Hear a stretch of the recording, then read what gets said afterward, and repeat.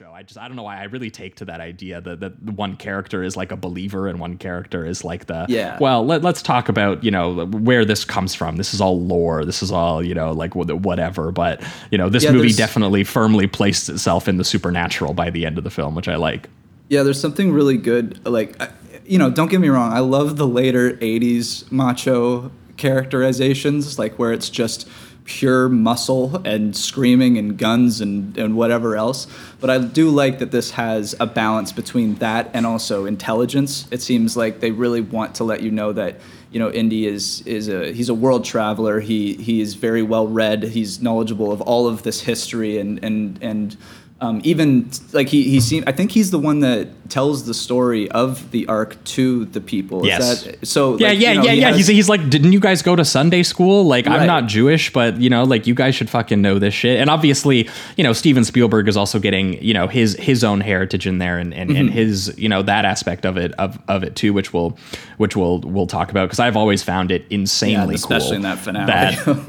That, like the fact that it literally is like God getting retribution on the Nazis has found its way into, just one of the most popular action adventure movies of all time. Like that's just, I think we kind of, I think this movie has been in pop culture for so long that we kind of take for granted how probably insane that was in 1981. Oh yeah, it's wild. The subtext of this movie is crazy, honestly.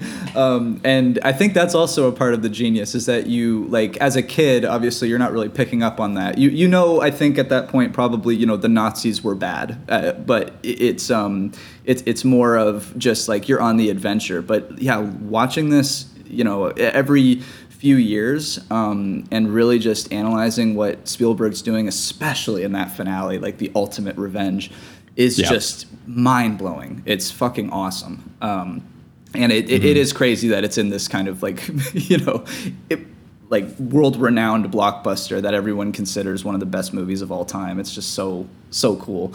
And a lot of the, people talk about it, but most of it is about like Harrison's charisma and the unbelievable action sequences, which it has plenty of. Which are two things absolutely worth talking about for sure. Yeah. But just that subtext is unbelievable. But those definitely like live on in people's minds in ways that some of maybe the other elements don't necessarily. But I like how it uses the history, how it makes him a character who is kind of passionate about history in that kind of way, but also making a display of showing like he wants to appear that he knows so much about this because he's also in competition to get the contract to be like, we want to be the guys to go and get to the ARK first and get it back for our museum and like that kind of element of it too. And Brody actually walks into his room in a single one-er take and opens the door, pops the champagne bottle, and is like, you got the job. Like, you're going in. And Ford, the camera's moving over and Ford's packing his suitcase. He's so excited about, that he's going to be involved in this thing.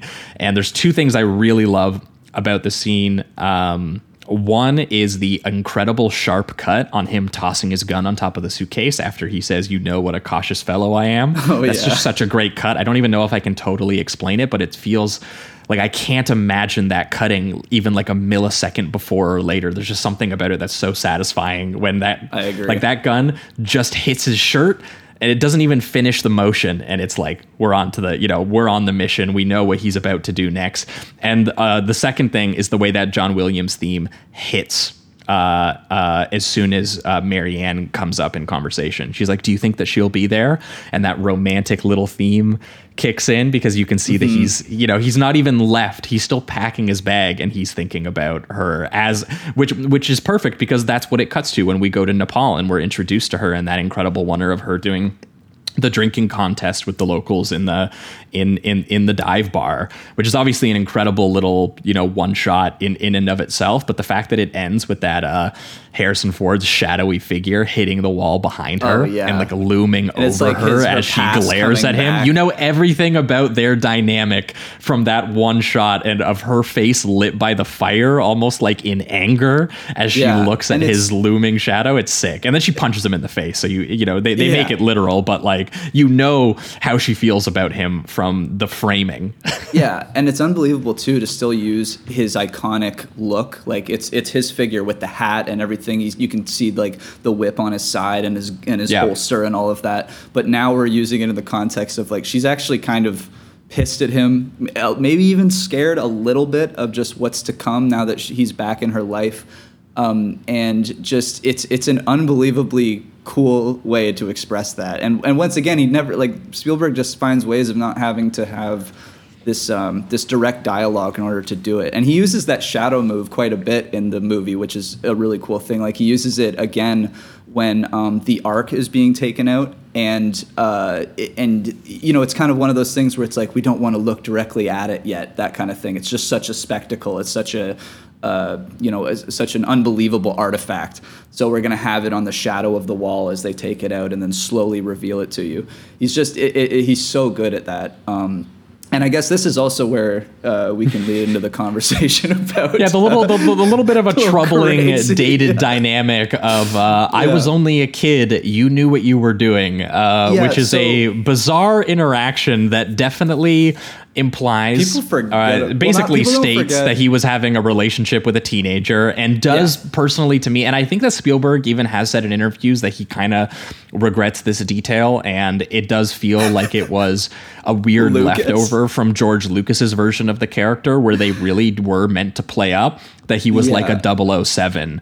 Like they were meant to play up that he did have some troubling relationship dynamics and sexual dynamics, and it was a thing that was shaved out of the character.